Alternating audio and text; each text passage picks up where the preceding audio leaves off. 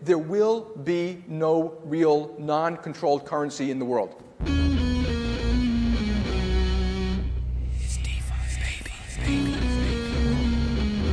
We're coming for you, banks. Bitcoin is punk rock. Deal with it. You split, we bankrupt you. Do you use Lightning wallets to pay for things or not? No.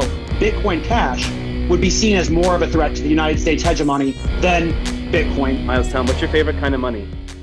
Bitcoin Cash. Hello and welcome back to the Bitcoin Cash podcast, following Bitcoin Cash on its rise to global reserve currency. This is episode number 53, Problems, CoinFlex, Maximalism, or Banks. Today is Sunday, the 10th of July, 2022. I'm your host, Jeremy. Jet is in the producer's chair today, and also, despite being under the weather, filling in as the co-host, guest discusser, however you want to put it, because it's been a pretty weird week in crypto. So we're gonna have to just try and cover off on what's been going on as per usual. So let's just get straight into it then. Good morning, Bitcoin Jason. Welcome to the show, and hope you're doing good in Australia. The price, positive bull trap week, but now flat. Bitcoin Cash, $106.14 USD, and one BTC buys 196 BCH. We did actually have a good week for most of the week. The price had kind of risen up a little bit, but seems like it has died off a little bit today. And I guess with all of the surrounding circumstances, it's not really that surprising that we're kind of not doing all that well, really. But no other big moves in the market. Just, yeah, I guess bit of a bull trap week. Crypto overall is up a little bit, but I don't really feel like the bear market has ended. I feel like people are just kind of getting to the point of realizing that we're going to be in for a bit more of a bear market, which usually is not the end of it, but you can see the start of people trying to be flushed out of the ecosystem who are not in it for the long haul anyway. And then we got the cent in USD, which is also still kind of spiky. Transactions. Totally don't know what the running order is. Transactions are still flat. Again, no big change there. I'll be a bit more encouraged when the transactions start rising up again, but we're still at kind of baseline of about 30K per week, and also 30K per day. And then we've also got this cent in USD, which has sort of died off. It's still kind of spiking around a little bit. So again, we kind of want to see all this activity drop off to really confirm that we've completely finished with the bear market, but I don't see any indicators of that, and probably not likely to see it for a few weeks more. I'd say, maybe a month or two. So that's kind of where the markets are at. First story for today is the biggest news in BCH, continuing the CoinFlex drama. So for listeners who did not listen to either of the previous two episodes, probably the best thing is if you just go back and listen to those, especially to the one last week, number 52, because there's so much content and context in that about this particular story. I'm not going to rehash it all here for everybody who has already heard that. So, but essentially the story is that CoinFlex, a BCH exchange that are running the bridge, halted all their withdrawals a couple of weeks ago. Then they claimed Roger Ver owed them $47 million, which he denies. They were trying to do a crowd fund to cover this gap with a new pretty scammy kind of token. Then they said they were going to reopen withdrawals, which they didn't do. And then we were waiting for updates. So the first point I want to make is somebody commented on the YouTube comments last week that when I was explaining all about it, that I was kind of laughing a bit, and it sort of seemed that I was unsympathetic towards CoinFlex holders, and that therefore I was kind of representing BCH badly. And I wanted to kind of clear up that a little bit. Obviously, it sucks that anybody who has lost money, if you're caught up in this, especially people with a lot of money, you know, that's terrible, and it hurts the ecosystem. It hurts the BCH brand. It's really bad. You never like to see people getting scammed and rugged. The reason that I was, kind of laughing around and joking about it, and I even said that I like this kind of chaos when it happens, is kind of that's what cryptocurrency. It's not about scams and rugs or whatever, but it's kind of an inevitable part of the package, and you sort of got to embrace that free market element to it. I sort of feel so when things, even though it is terrible and it does suck, like I said last week, there's kind of a entertainment value, or there's kind of a historical moments, we were there when it happened kind of thing, that you can sort of draw from those events to try and sort of salve the loss of all the actual problems that are happening. And on this show, I've said repeatedly, and I'll say it a million times more, not your keys, not your coins, withdraw from exchanges, hold your own coins, and teach everybody you possibly can to do the same. And that will prevent you getting into these problems, maybe with a slight exception of the smart BCH. But even in that case, I'm sure we emphasize on the show many, many times that it's a centralized bridge. We're waiting for the decentralized bridge. Don't put in more money than you can afford to lose, and all of that. So if anybody doesn't sort of like, how sympathetic I'm being, or that I'm not representing the Bitcoin Cash community or brand well enough, well, then the simple option is do a better job yourself. That's really what it comes down to. I'm not the official delegate of Bitcoin Cash. Nobody is. That's the whole point. But at the same time, anybody can do exactly what I've done, and just created this channel and teamed up with Jet and started speaking to the community. So if you think Bitcoin Cash needs somebody explaining it in a different way, or not, portraying CoinFlex's disaster in a different way, do it yourself, because that's how the whole system works. Right. That's enough about that. So how have things developed in the last week? So on the next slide, we've got here. So the first thing obviously was the 3rd of July, where there was a much anticipated announcement from Roger Ver, who had been pretty silent on his part of the story. He just said, look, I don't owe any counterparty any debts. In fact, they owe me money. And he kept pretty quiet about it all. So he agreed essentially to give a statement on Bitcoin Cash Hangouts run by Fiendish Crypto, which are absolutely amazing. And it was kind of a perfect venue for this sort of thing on the CoinFlex drama, because everybody was waiting with bated breath to find out what was going to happen.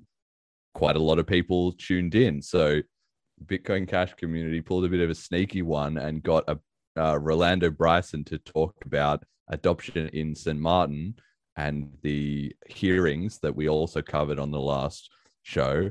And they also talked about cash tokens and about any hedge, and got a bunch of BCH shilling in to all the people who tuned in just for the drama. There was at least 500 people, I think, listening, and there was probably more over time, or after the matter. So there was a massive amount of BCH, hype, because you may as well make lemonade out of lemons, right?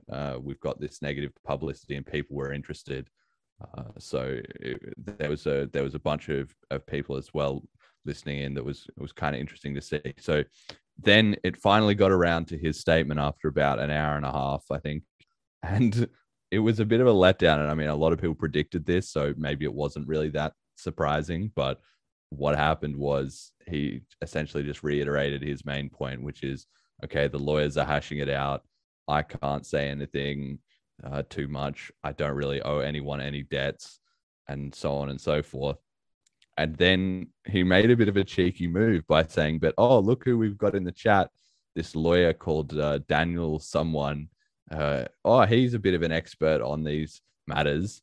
And then this lawyer came in and started talking a bit about what's happening with CoinFlex and about Mt. Gox and everything.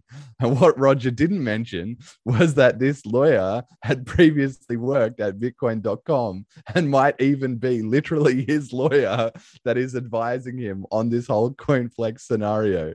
So it was kind of a bit of a PR move where the lawyer was then able to say, oh, and it's like Mt. Gox and CoinFlex have been really scammy, and sort of put in some legal wrappings and discussions, and Roger could just sort of recuse himself, but he didn't really give the full disclosure that this was not just a random event that this guy happened to be on the call. It was clearly a bit of a setup, which became obvious afterwards.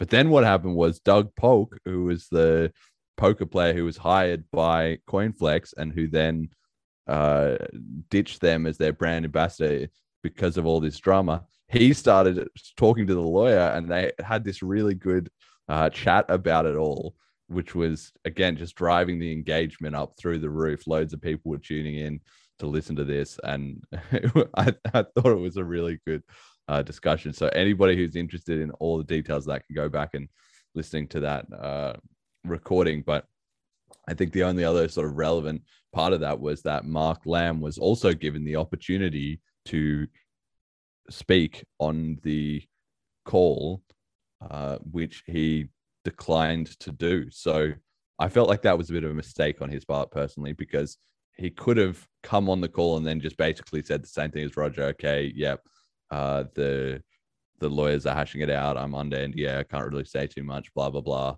But he didn't even do that. And so as a result, he was kind of trying to complain a little bit afterwards that, or at least people who were kind of sympathetic to his side of the argument. I don't want to say he specifically complained about it, but he's basically said, look, I've already given my point of view in other forums. I didn't feel the need to chip in there, but I think he would have been well served to do so, because in the absence of making any comment, obviously the story gets driven kind of by the other side, such as it was. I think Roger kind of won that part of the PR battle. But also leading up to the talk, there were, I can't remember which Telegram group it was in, but he was like, yeah, if they give me the opportunity to speak, I'll take it. And then they gave him the opportunity to speak, and he's like, nothing, dead silence, crickets. Yeah, exactly. And it was known that there was going to be this space in advance. So it wasn't like he had no opportunity to prepare. If he needed to discuss anything with his lawyers or figure out a statement or get something ready or whatever, he easily could have done it. I mean, obviously, he might have also been quite busy with everything else he had to do, but this was a pretty central moment of the whole story, especially at that time, right? Yeah. So I think, yeah. Sorry, I saw some comment too about Roger bringing out the lawyer and that being like a bullying tactic or something. And granted, I have zero experience with lawyers, so I don't know, maybe that is. But from an outsider's perspective, it's like, okay, well, maybe if you want to read between lines about intention and Roger, sure, I'll give you that much.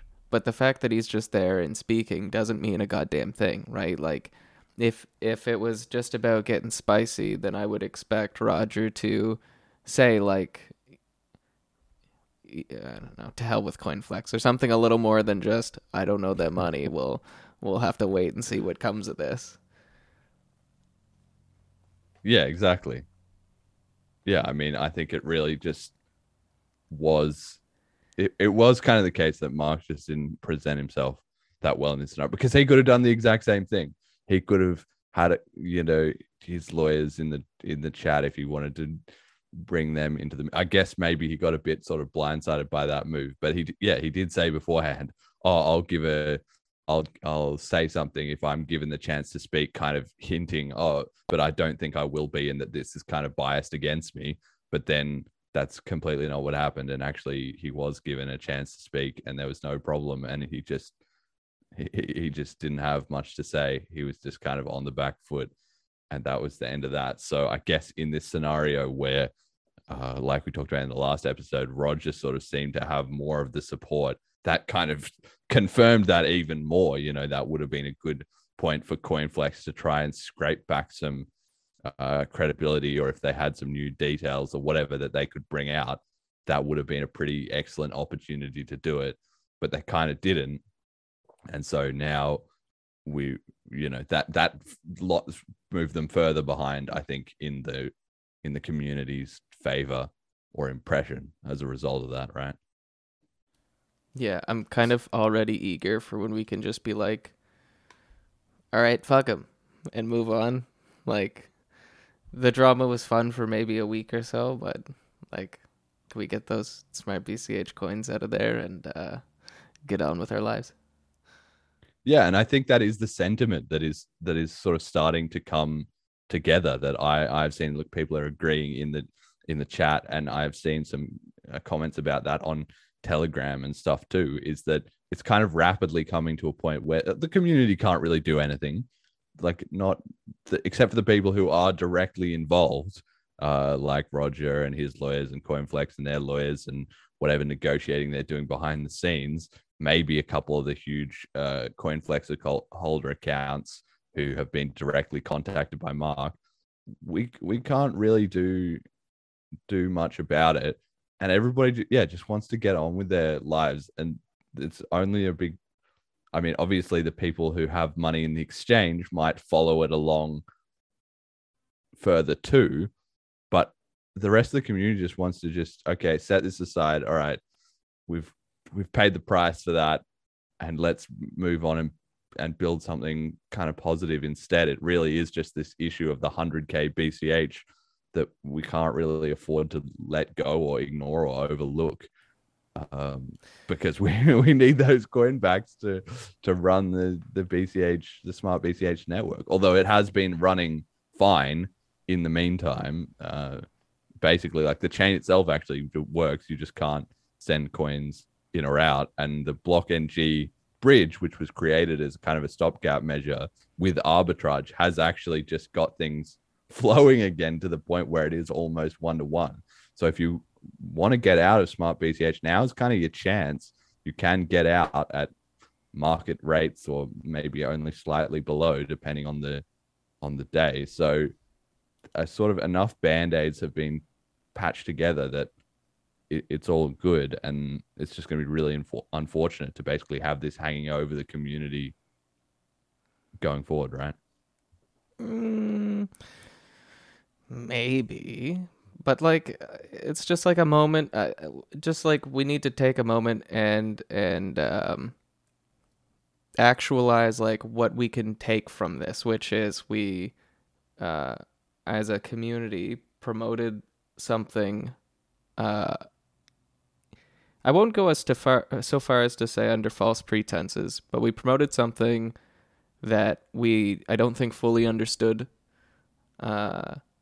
and it wasn't communicated properly, like wasn't communicated transparently enough.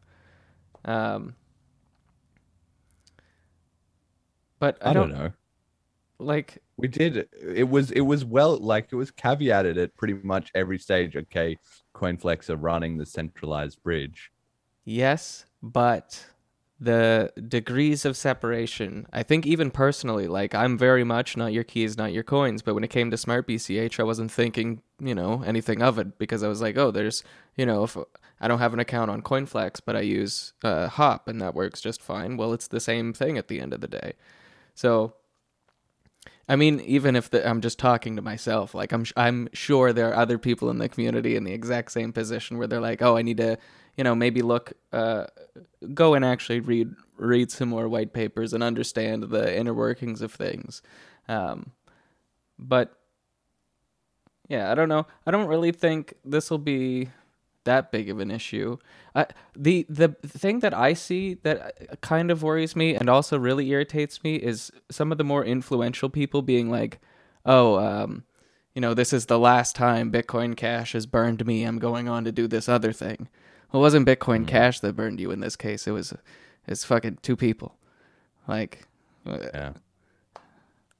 Well, I think, but that's, yeah, it is to be said that, like I was saying about the whole free market approach, like BCH basically gets stronger from chaos, and it's very painful and it's very slow and so on and so forth. But it is ultimately very effective. That is another thing that can be said for this. Like, I don't think the community is going to have this similar kind of problem again, right? Just because there will be more, like you're talking about, more voices alert, more people willing to speak up, and it will be more of a case of, instead of it being like an old days Google don't be evil type of thing, which is what we had with CoinFlex, instead it will be like a can't be evil thing. And I think because the community was at that time as well, when Smart BCH was launching and everything, it was so exciting and everybody wanted to be involved and have some good news and some good momentum. And it did happen, and lots of people got involved and all that. To me, it really just shows that if BCH could just go 1 year or 2 to 3 years even with no drama, it will just start wrecking. It'll be rocketing up in success and in transaction stuff. All the stuff that it has accomplished through the last 5 years or so, with more pain and more drama and more problems than any other coin. Any other coin would already be dead at this point, let alone still making advances and with some sort of industry leading stuff, it feels like to me. So but it's just kind of a case of, anything that can go wrong will go wrong, and maybe we need to be more vigilant about that. Maybe if there had initially been a multi-sig setup or something, then we wouldn't be in this situation, and we should just shore up the defense a bit more in that case, right? I guess it just makes me wonder what, like, this is just what ifs. Never mind. Well, just go on to the next slide. Yeah. Because so that was the 3rd of July, right? And then we had another one yesterday. We had the 9th of July. So CoinFlex. Well, so the first thing was CoinFlex was supposed to give an update on Tuesday, which they basically said wait for the weekend. So once again, they sort of failed their own promised update schedule. Like, all the deadlines that they've given that they basically haven't hit, right? Like, they said everybody was going to be able to withdraw on the 30th, and they weren't. They said we're going to give an update later on, and they weren't. There's another way that CoinFlex is kind of screwing themselves over, giving these deadlines and then not sticking to them. So they said, look, the next update will be on Tuesday, but then actually the Tuesday update was wait until the weekend. So then on Saturday, there was actually a very big update, and I've split this into two segments because they're two sort of slides, two sections, because there's a lot in this, right? So the second one is the Smart BCH coin. So we'll get to that in a second. That's a separate case. I want to handle the rest of it first. The first half of it was that they said, look, this $47 million that was supposedly owed by Roger on his defaulted position is now not $47 million. It was $84 million. And the difference, the way that it's nearly doubled, was that in trying to sell off enough stuff, particularly apparently a lot of Flex coin on Roger's account, in order to just stem the bleeding, they obviously also destroyed the Flex coin market, selling in however much millions of Flex coin he had, on top of course, liquidating all the BCH that he had presumably in there, which includes, which dropped the BCH market price, as we've seen. Whatever other coins he might have had lying around on there, they've all been sold off presumably at this point, and that has all dropped the prices. So things have gone from 47 million bad to apparently 84 million dollars bad, which is obviously not good. They said, okay, but we're sort of taking action to fix all this, and they've opened arbitration with the Hong Kong International Arbitration Center and said, look, it's going to take us 1 year to get the money back from Roger, presumably, if all goes well with that scenario, right?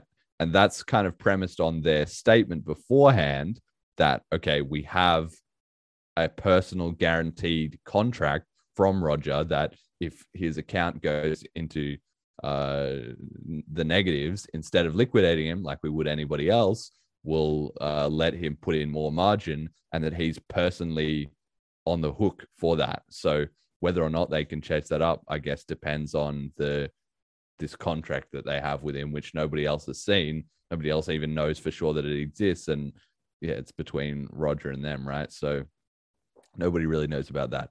So as for the holders, who are just getting increasingly screwed because the withdrawals were not allowed, it's now come onto this plan that in 1 week's time from now, again, just to, saying it again, they haven't been good with their deadlines, but supposedly in 1 week, which is time for all this to get implemented, they're going to give 10% of the CoinFlex account depositors their assets back and available to withdraw. So if you had 10 BCH, you would get back 1 BCH available to withdraw. And if you had 10 BTC, you would get back 1 BTC. And if you had 100,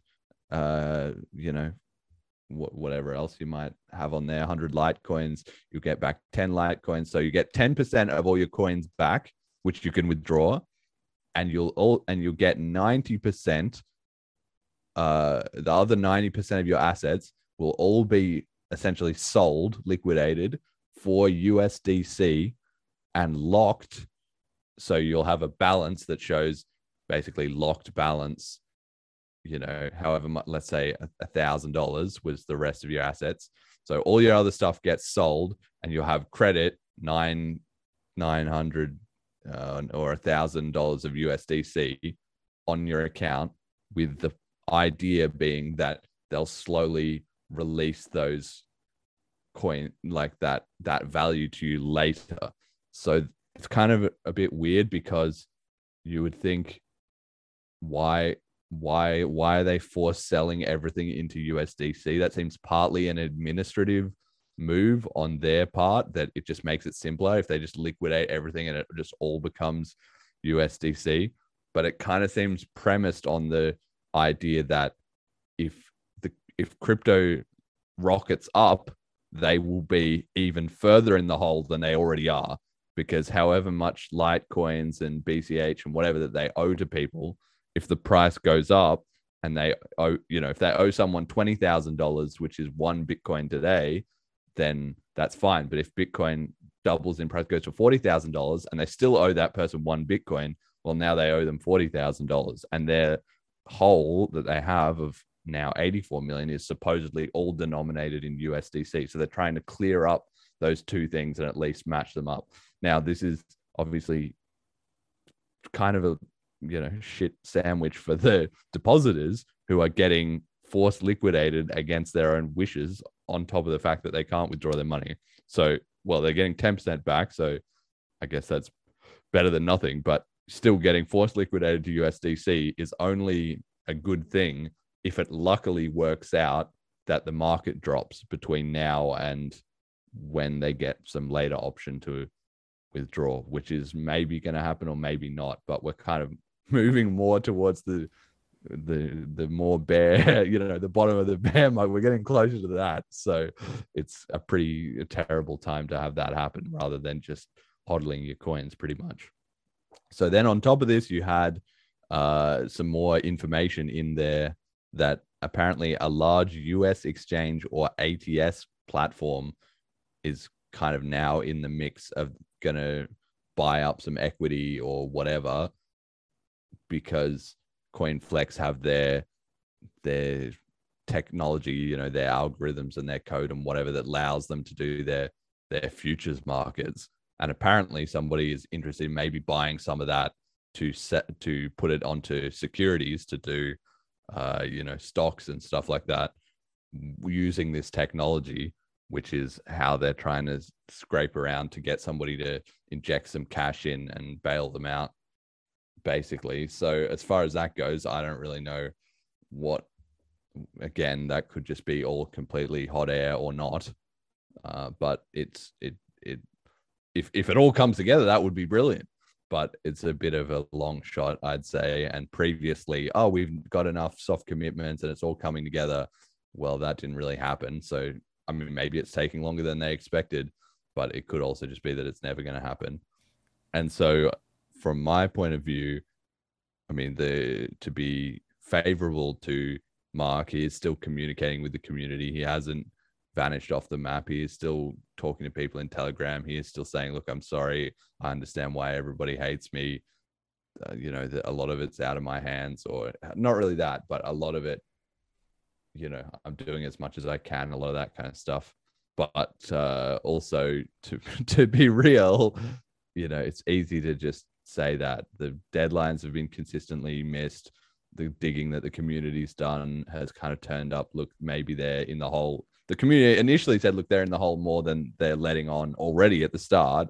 And they still are predicting, okay, look, we've had a look at their wallets. There's more money missing. The reason you're only getting 10% back is because the other 90% is basically already gone anyway. It's not like they have other assets to back this shit up. And so it just really is, he's not really doing himself any favors by dripping out the information in this way. We're just each, if we're going to get the bad news, we may as well just get it all at once. But instead, it's kind of being parceled out in this long series of missed deadlines and delays. Yeah, exactly. Yeah, next week we'll have a whole new plan. We're going to scrap this 90% haircut idea. We're going back to RVUSD. Yeah, well, RVUSD was still getting mentioned as, maybe we'll fix that in there somehow, or maybe that'll be for the investors, or it's silly, whatever, right? Yeah. What's your take on this kind of update, though, just in general? Do you think they'll be able to get the money back in this kind of Hong Kong arbitration in a year's time? To me, in a year's time, who knows what's going to happen? This is assuming, first off, that Roger owes the money. And yeah. Well, it seems like community consensus is Roger's been a degenerate gambler. He does owe them this money. He's just not gonna pay up. I'm still gonna hold out, and I mean, yeah, it's very likely, but I don't care one way or the other. So until I see some actual evidence, but yeah, I don't know. It just seems I'm bored of it. I don't want this to. This is in every single Bitcoin Cash chat now, and maybe this is the good transition. Give us our coins. God damn it, Mark. Give us the Smart BCH coins back, and we'll be all on our way. Well, just the one final point before we get on to those Smart BCH coins is this whole explanation, as well as the community's digging, basically, is kind of coming to the point of, so how much of whatever they did have, how much of it has already been sold? Because it seems like Roger's coins have basically all been liquidated. That's already finished. And potentially all these other depositor assets, the 90% of the whatever, they might have already been sold too, or they might still be kind of hanging over the head of the market, if you know what I mean. So it's kind of hard to say whether, okay, we might already be just at the bottom of the price because all of those coins have been dumped, and now they're all gone. The market's absorbed it. Or it might be, okay, the first batch got dumped onto everyone. The second batch is going to be coming in the next couple of weeks, and then we'll be kind of building back up. I don't know. Do you have a theory of that? Do you think whatever they've got, they've already just sold it all? Or I think so. There's, I saw some rumor going around where, sorry, Jesus Christ. back on the rails here. All right. So I saw a rumor going around some of the groups where it was like, some of the higher up big shots knew about CoinFlex's issues since like May, I think it was. May, right? Yeah. And so that's the whole slow rug bullshit where it's like, oh, these whale insiders have been slowly selling their BCH to distance themselves from, this whole mess. Yeah, May. Thank you, Jason. Right. Well, in that case, I mean, the main game or the main question to me is just like, eventually, whoever has all these coins or whatever and wants to sell them, eventually they run out, right? And so, again, like in the long run, it sort of works out better for the community if the actual organic mass community gets the chance to buy in coins at these lower prices, which they do, and then they put them in their cold storage wallets, and then they hodl them for the next 3 years as things turn around, right? That's the silver lining if that's what's going on. Regardless if it's very painful, right? Well, yes and no, because regardless of if it's Roger or someone else getting liquidated, it doesn't matter. We are the whales now. Look at me. I am the whale now, right? Like, we just got to take on those roles ourselves. And we got to stop doing that. Oh, someone buy more. You buy more, motherfucker. Price is low enough now that if you have a minimum wage job, you can take $100 from every pay, toss it into... That's a whole coin right now. That's a whole coin. You can get 1 BCH every other week on a minimum wage job. Yeah. Yeah, exactly. And the actual floating supply is under, probably under like 1 million BCH, right? In terms of the coins that are actually out there that if you withdrew them off an exchange, you would actually be able to get them redeemed for. So it's no joke if anybody's buying up a coin here, 2 coins here, 5 coins here. If we genuinely have a couple, even 100,000 people, a couple 100,000 people picking up all those coins, they will vanish fast. And that's one of the good things about the price dropping.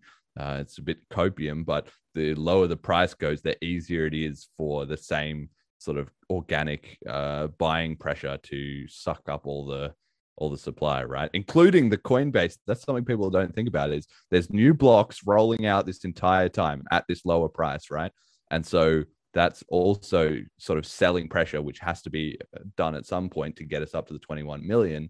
And if the price is low now, that's coins that are more easily absorbed into the community, kind of.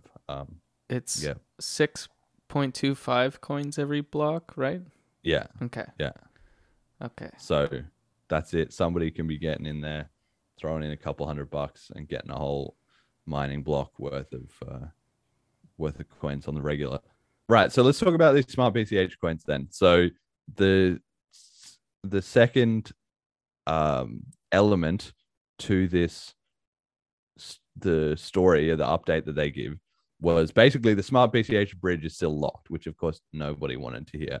And I think part of the reason, which seems to have emerged, is that CoinFlex kind of have been called out, which partly happened on that BCH Hangout Spaces, which is maybe another reason Mark decided not to comment, because they initially said, look, everybody who is a smart BCH holder signed our terms and agreements to open an account and use the bridge, which was a decent point, although also kind of not a decent point, because CoinFlex had said on multiple occasions the coins are separated. That's a different thing. Even if we go bankrupt, it's not going to rug the community, etc. So they kind of lied about that. But in hindsight, they were sort of trying to say, well, you created an account and you deposited your coins with us, so your coins are in the same pool as everyone else's funds. But this was not really true necessarily, because once there was other services that were acting as intermediaries for the bridge, like Hop.cash, since that was then available, that meant that people could get into Smart BCH, or they could perhaps even have traded for coins on the Smart BCH side which they then wanted to take out, even though they'd never actually put any coins in. Perhaps they'd, they just did a separate side deal with somebody and they ended up with some smart BCH coins that they wanted to get out. Then they also were smart BCH holders despite having no relationship with CoinFlex. And this is especially obvious because CoinFlex has their whole setup that we're not dealing with people in the US, but obviously there are loads of people in the US because obviously around securities law and stuff, but they are dealing with people in the US because people in the US can either use a VPN or could have used Hot Cash or could have found their way in some other way. So this kind of line that, all the smart BCH holders are on the hook because they signed up to CoinFlex is not true. And there's this whole class of people who fall definitely outside that remit, and Mark is not seemingly sure what to do about them.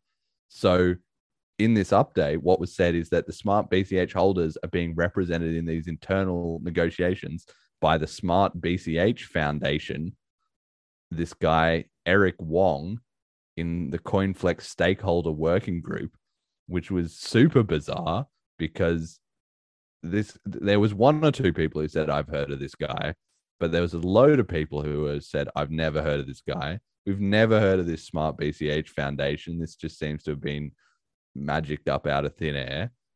And that's supposedly our, in air quotes, community representative. I mean, if the community representative was Cheap Lightning and four of the devs from different Smart BCH projects, maybe you could kind of see it. But it seems, again, just like initially when Mark made the announcement, it seemed like he was trying to protect his insider whale friend at the expense of the community. Well, now the same thing has happened again with this, where whoever his mate is that he's just handpicked to be the so-called representative, while the community is just left out to dry. That doesn't make any sense. But also, according to Mark, separately in the Telegram group, he's going to ask for the Smart BCH coins to the creditors, to the large depositors, and who knows who, whether the Smart BCH can be handled separately to the rest of the assets. So if you believe his version of events, he is trying to find a way to get whoever's involved to agree, okay, look, let's just give them back the Smart BCH, and then let's just take that off the table, and then the community will stop harassing us about it, and it was their coins to begin with. I mean, you've got to be pretty optimistic. It's a bit of a long bow, but if that happened, that would be amazing. And then given this plan to liquidate everything into USDC, it seems like the Smart BCH also will probably be not a part of that, or at least Mark said our aim wouldn't be to dollarize the Smart BCH liabilities, but to keep those liabilities in BCH such that when we regain funds via fundraising, RVUSD or otherwise, we can make Smart BCH holders whole, because the idea being that maybe internally they need to figure out their liabilities in USDC, so they need to kind of clear everything out. But the Smart BCH, that's unrelated to fiat. People don't care whether we get back more or less fiat for the bridge. It was 101,000 BCH, and that's what we want back. 101,000 BCH is never going to change. So whether the price of BCH is going up or down doesn't factor into that. And so we don't want those coins liquidated, because if they do get liquidated and the price goes up, then the community is even more screwed. But we haven't heard anything also from Kui Wang about his Bodao bailout. There also hasn't been really any big updates on that. So yeah, any thoughts on this Smart BCH angle to it? So just to add in the pile, I've also never heard of this Eric Wong guy before. But just reading the link that Jay posted here in this chat, this Smart BCH Foundation has so many more mentions of SLP. Like, okay, so first bit of this text here is the purpose of the foundation is the promotion, development, and licensing of new technologies and applications. In the foreground, but not exclusively, is the promotion, development, and licensing of the simple ledger protocol technology. To this end, the foundation pursues promoting and licensing the use of simple ledger protocol technology, promoting Smart BCH Foundation brand, promoting Bitcoin Cash blockchain use cases, fostering an open source developer community to build SLP tools that have practical and valuable use cases, provide discussion forums, documentation, say blah, blah, blah, blah, blah. But this is all SLP related stuff. So if this Eric fella, if this is all true, then Smart BCH, the Smart BCH Foundation, as it's written here, has no connection with the Smart BCH sidechain. If that's not the case, they really need to clarify this. Somebody's saying here, look, Peter Ning and Stefan Russ. Well, Peter Ning is the guy who was on that one where he's basically fudding BCH and saying, look, if the hash rate falls below a certain point, I'm going to tell everyone to sell because the whole thing's going to be fucked, right? So if he was somehow involved in the, he was involved in it sort of SLP or something, and then SLP was then getting its lunch eaten by Smart BCH, and so they made this kind of covert op Smart BCH Foundation. Look, basically nobody, a foundation or an association or anything like that is bad news in cryptocurrency. That's one thing I want to make sure the listeners are very well aware of, because whenever you have an association or foundation or whatever, it's some kind of undercover insider operation. It always is. There was an original Bitcoin foundation back in the day that was like this, that just turned out into being a disaster. Bitcoin SV has like some Bitcoin association or something like that who are just a nightmare as well.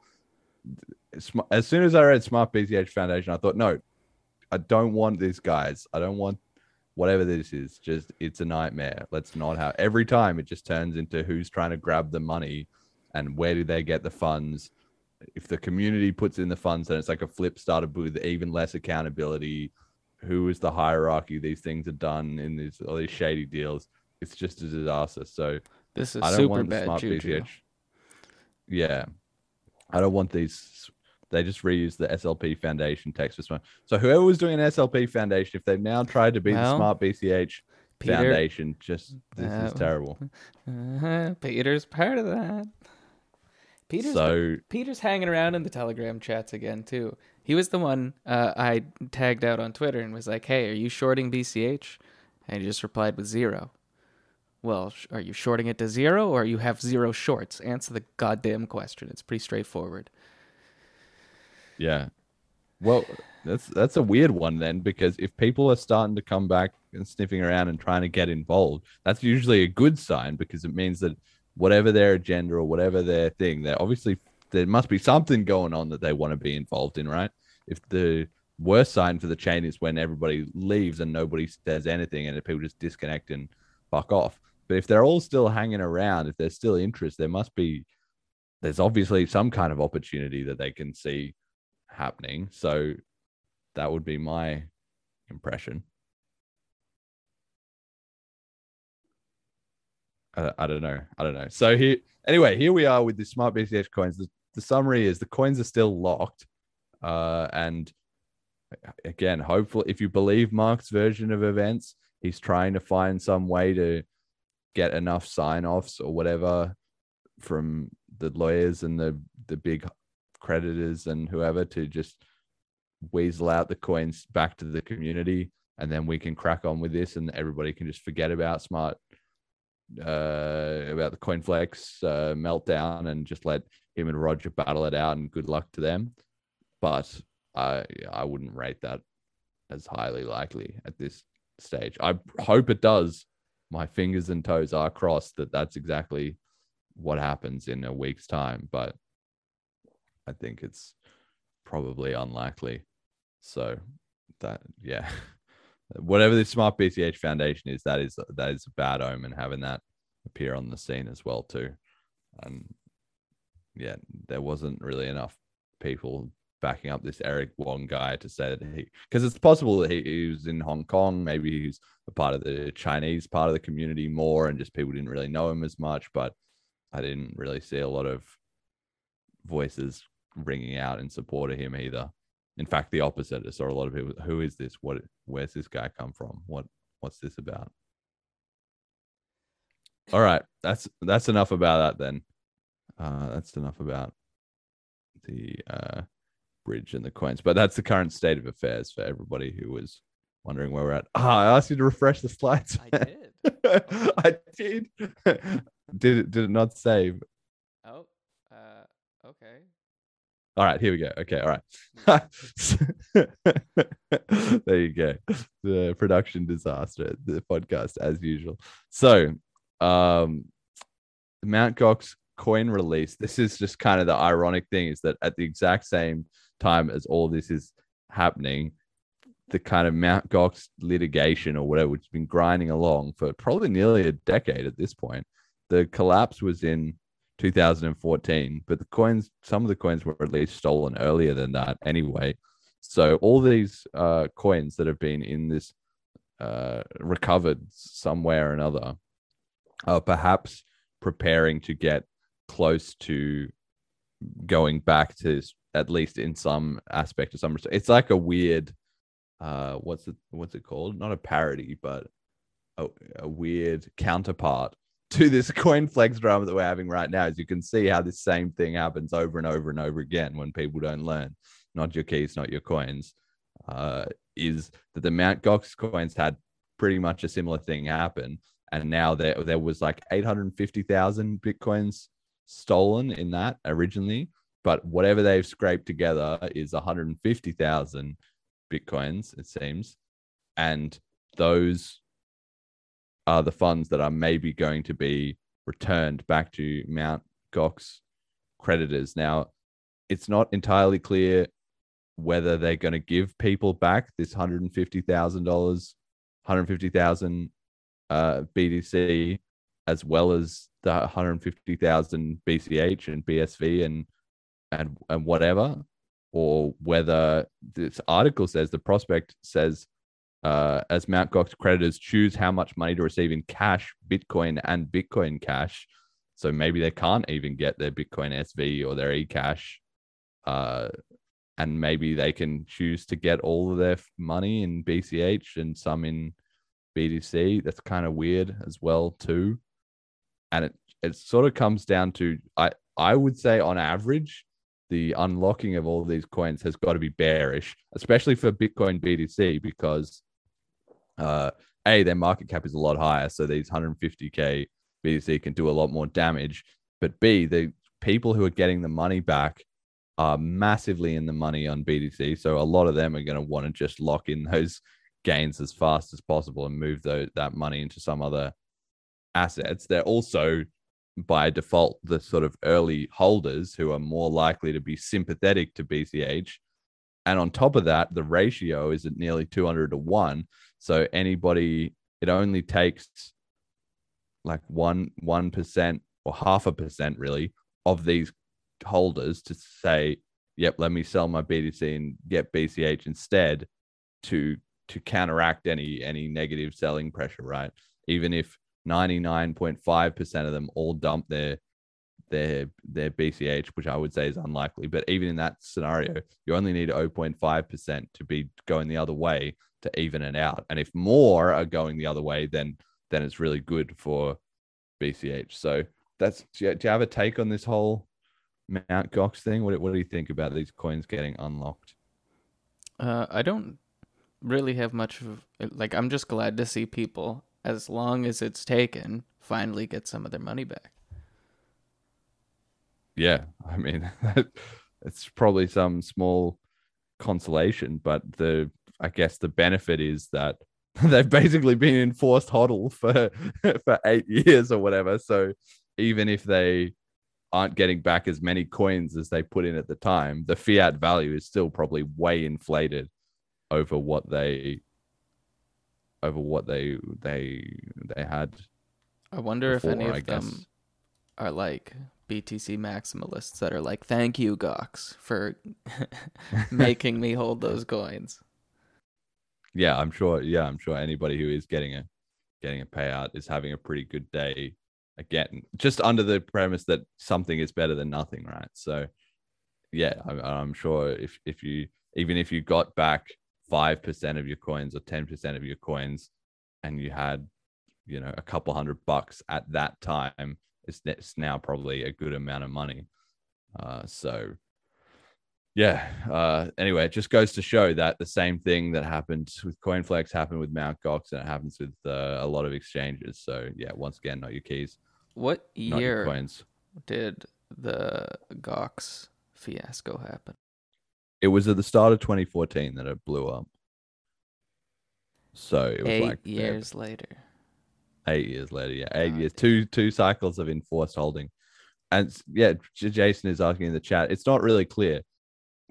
Are they getting back their unsplit, because these coins were from before the split, so there would be BTC and BCH at stake, but it's not really clear either whether the people who've ended up with this money, whether they're aware of that, or they might have been moving around the coins in the meantime in the process of trying to collect up as Mark Carpellis is trying to make off with his millions, and who knows how many times these have been moved or put in the hands of another court or whatever the hell has happened, and they've ended up with all the BTC and all the BCH, or they have or they haven't. It's impossible to know. And on top of that, it seems like there's some element to this deal where the creditors can choose to get like the logical thing would just be if however many coins you had on the exchange, you get that many BTC and that many BCH, because that's how it works when the coins split. But that's not necessarily the way that they're actually going to pay it out. They might say, oh, well, you can choose what ratio you want or something. I don't know. Maybe you get a fiat balance of this is how much your segment is worth, and give us an address for either BTC or BCH will pay it. I don't know how they're going to do it. But yeah, it kind of remains to be seen. The core point is that they're definitely not going to have more, like, because BCH would be the more likely ones to be lost if they were coins were being moved around and whatever, both because they were less valuable and also just because you had to more specifically split them. So it's more likely that, yeah, there's going to be selling pressure on BTC basically, as well as the fact that the increased value means there'll be more selling pressure. So actually seems like kind of might be sneakily a good thing for BCH. These coins get released.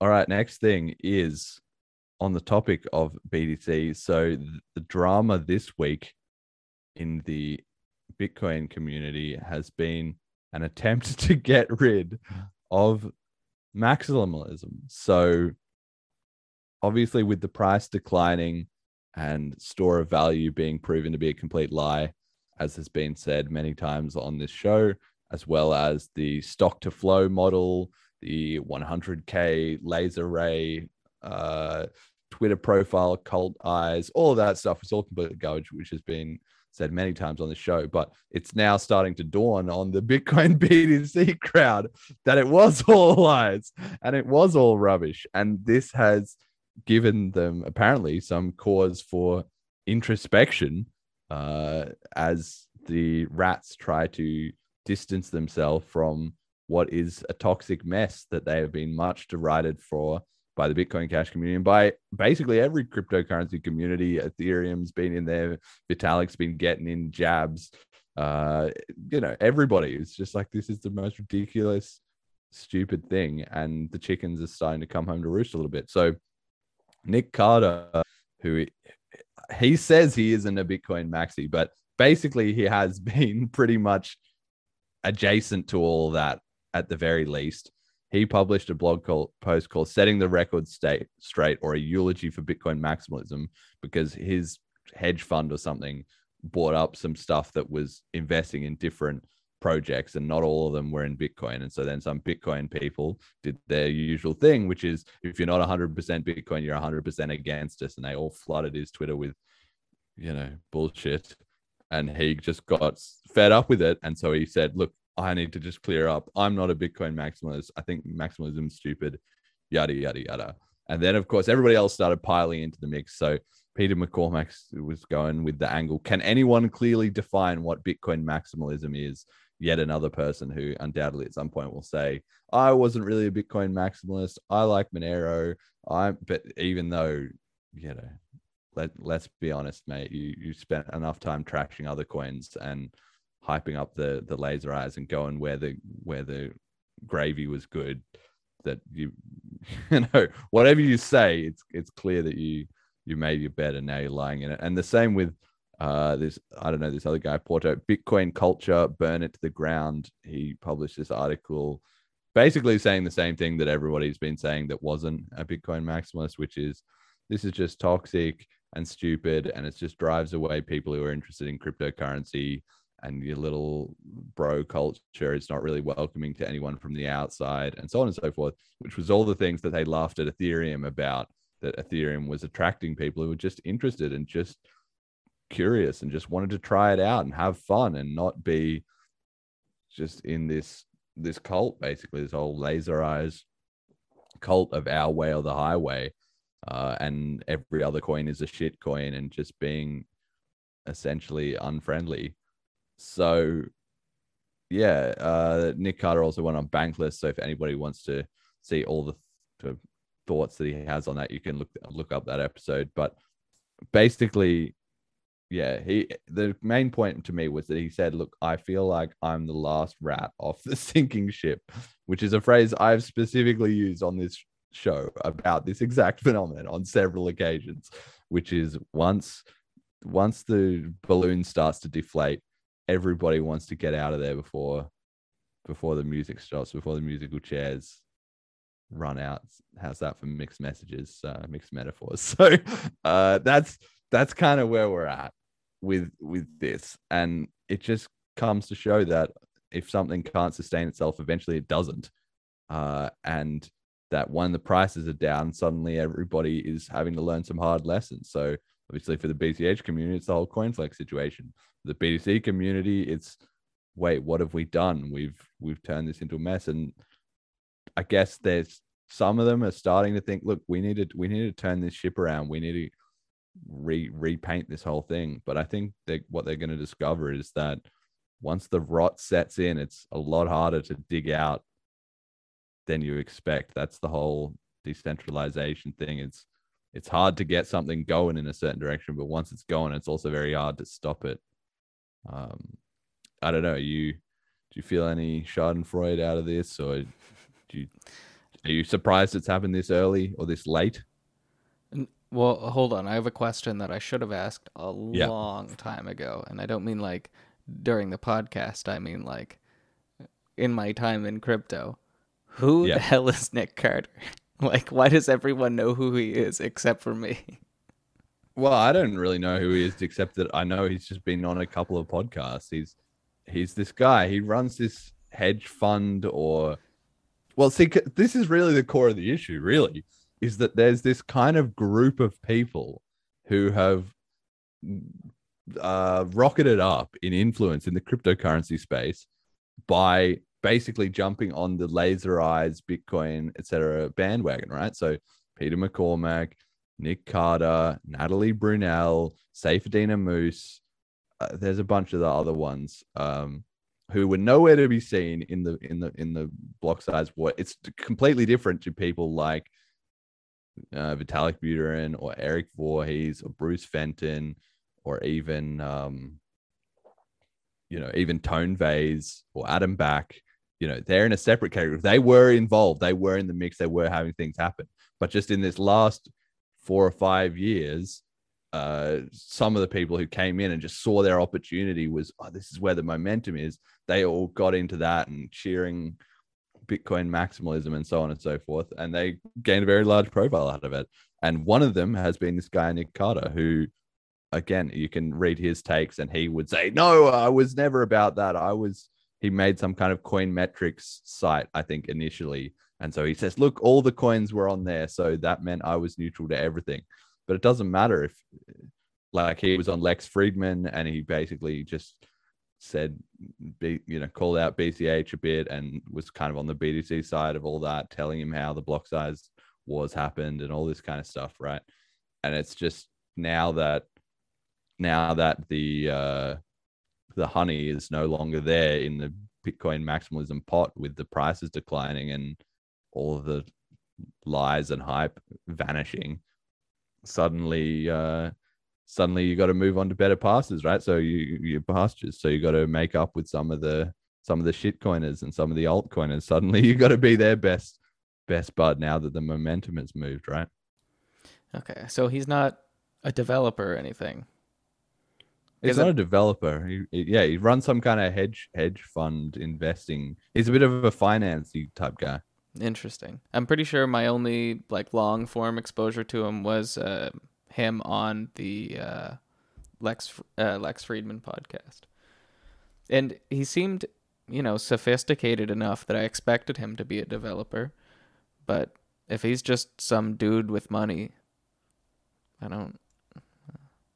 Well, it was one of the more reasonable ones. I mean, on the spectrum, right? It is true that he did have a more considered view, and he probably wasn't being as aggressive and toxic and stuff as the rest of the kind of vibe is. And it is true that there's a lot of this toxicity and whatever is kind of bound up in this online narratives that when you go and meet people face to face, it's much less of an issue. It is still partly an issue, which is interesting, but it's much more confined, because in a real scenario, it's much harder to maintain that kind of in-group, out-group and mob mentality. So in reality, the people who are the most laserized, well, they have laserized meetups and whatever, but the only people who go are laserized people, so they can all just be shut off separately. If you go to any sort of crypto neutral stuff, it's pretty hard to sustain I'm a toxic maximalist in that environment, face to face with real people, right? So, which we've talked about on this show a lot before, actually. But do you think this is this going to work? Do you think there can be a BTC rebranding of, now we're all the happy accepting guys, please come back to Bitcoin, we're just the cool original coin? Well, they've crafted some narratives that they're going to have to either follow up on or like combat with new narratives.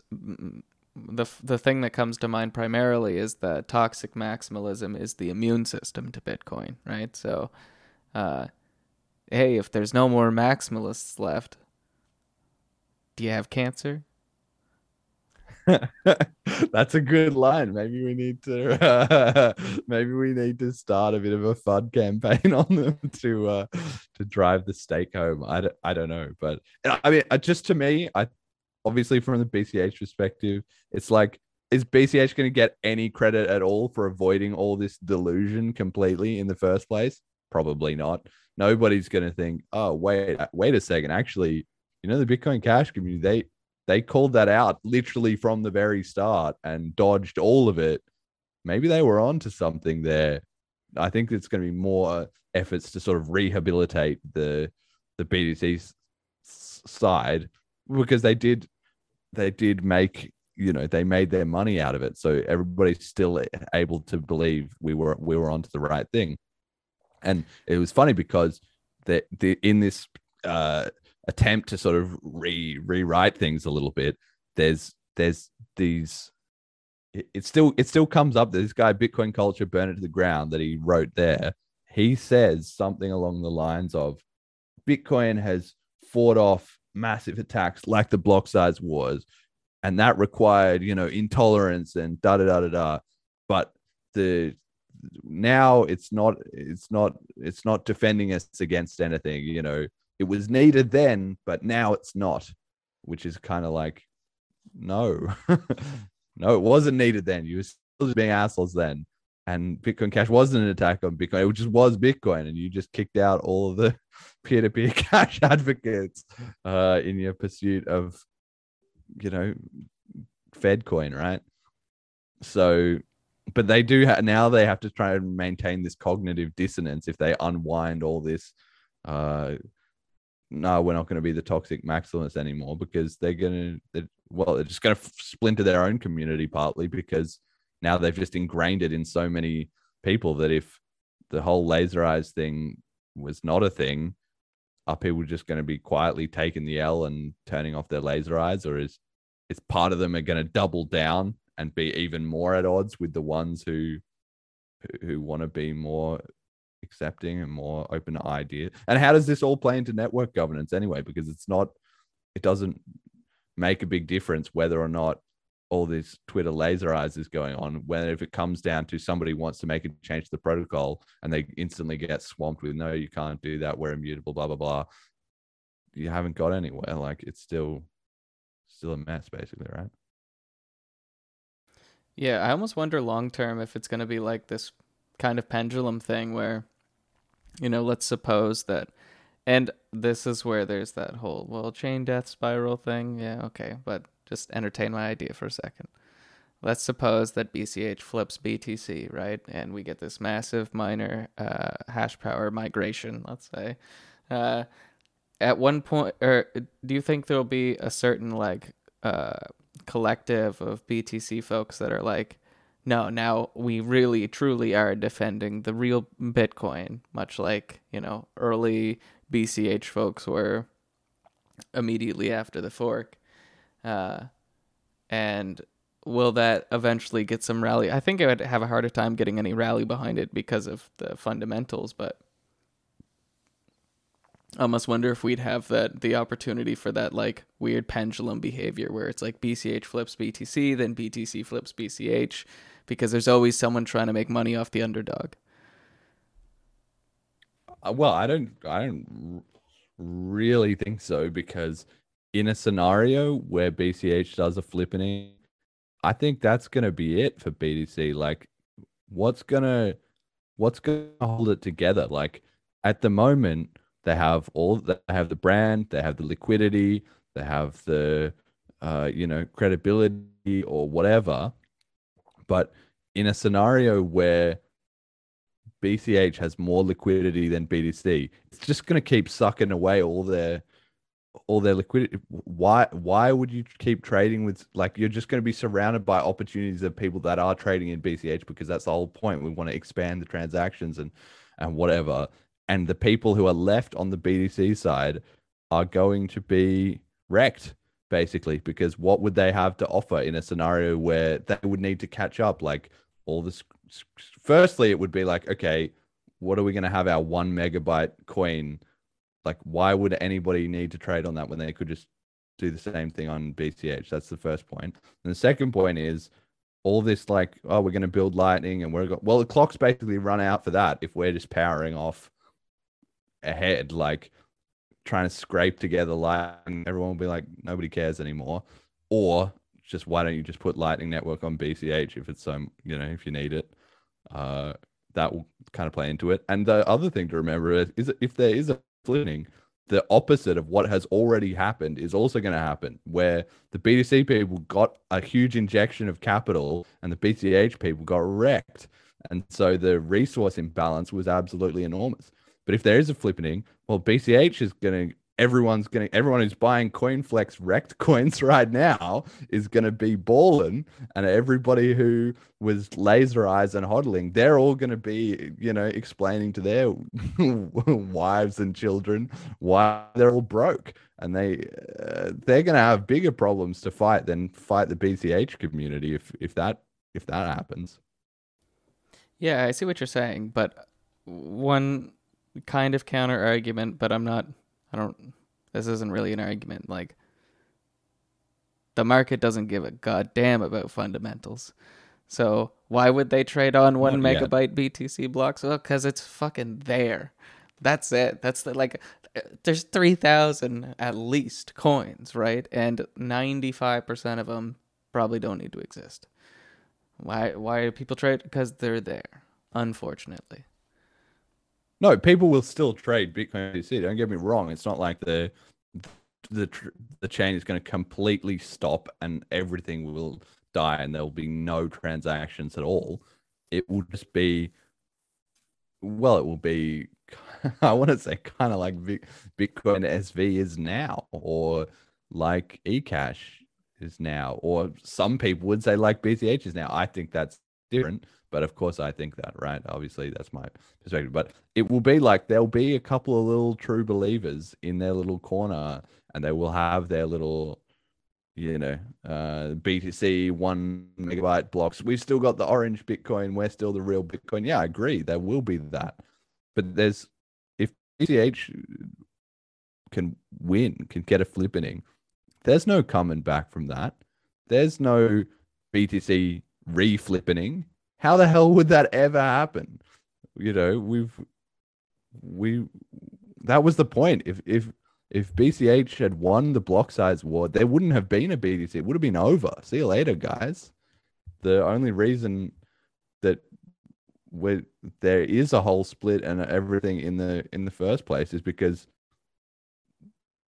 like Bitcoin didn't take over. If BCH is in the driving seat, it's going to be like, that's what the show's about. It's on the path to global reserve currency. It's just going to start sucking up everything. There's going to be so much hype and so much excitement, and the community is just going to keep rolling at that. Like, it's just going to be exploding in growth. There will be no catching up. Like, can you imagine St. Martin's happening in like 6 countries at once with like the price hype rising? That would just be, see you later. Like, orange coiners just lost 90% of your money, and you obviously fucked it up. You had your chance, and now nobody cares. Do you think that like if BCH did get that BTC ticker, I think the BTC like diehards would still like, they'd be that minority fork. But do you think it'd be like, I don't know, Bitcoin Classic, just 1 MB blocks like Satoshi intended? Yeah, exactly. That's what it's going to be. Of course that's going to be their story. We're not going to get the ticker back. Well, maybe we would get the ticker back. I don't know. But I don't think we kind of want the ticker back. In any flipping scenario I can imagine, we would probably keep, we would say, let's keep the green logo and let's keep the BCH ticker and just give us back Bitcoin. Just call us Bitcoin. And these guys can be called Bitcoin Core or Bitcoin Classic or Bitcoin Cripple, whatever, or Bitcoin Blockstream, whatever the hell they want to call their coin, they can call it whatever they want. But it will. I don't think the exchanges are going to be like, you guys are Bitcoin. Here's the BTC ticker back. I don't think we'd even want to argue because we would already have all the liquidity and all the exchanges and all the integrations and all the branding and everything already on the BCH thing, and then we can just be Bitcoin. But like Bitcoin Cash, like, which is kind of how we're trying to create it now. But just more of the world, like the exchange, whatever, would recognize that. That's how I can see it playing out. Yeah, just for clarity, because I see in some of the comments too.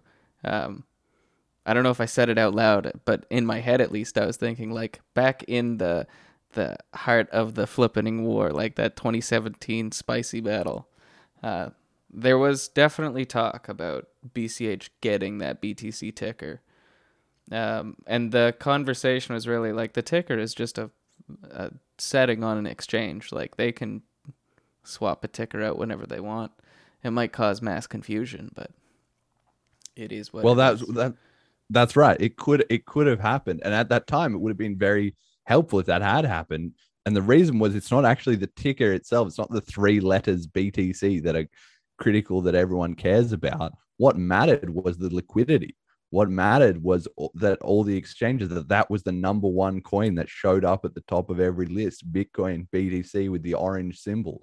That package and all the marketing assets, all of the all the coin liquidity, all of the trading pairs. Like at that time, all the coins were trading against BTC, and they weren't necessarily even trading against fiat or against each other or whatever.